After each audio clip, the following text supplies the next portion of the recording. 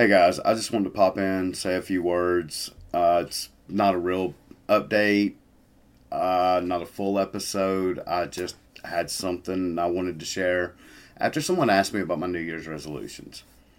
It's January 15th. We're 2 weeks into 2023, and I've kind of held off on the New Year's resolution thing. I think they're honestly more damaging than beneficial. The purpose of a resolution is to make you feel better about the upcoming year. Most of them are made with no clear plan on how to get there, and it leaves you feeling discouraged and ready to quit. Trust me, I've been there every year.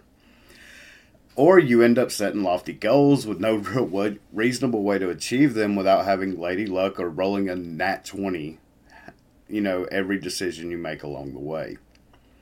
So I propose an idea. Instead of making vague or lofty goals with no real plan or support system like it seems most people do, try reviewing the accomplishments you've already made and expanding on them.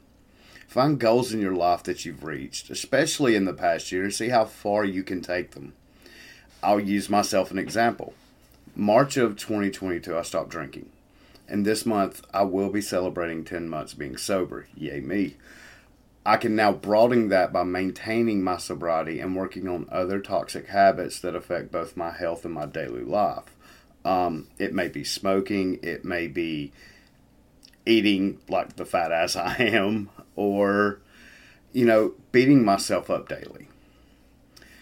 I just want you to remember, it's easier to achieve your goals if you know what you're capable of instead of making new goals with an uncertainty on how the journey will end. Thanks.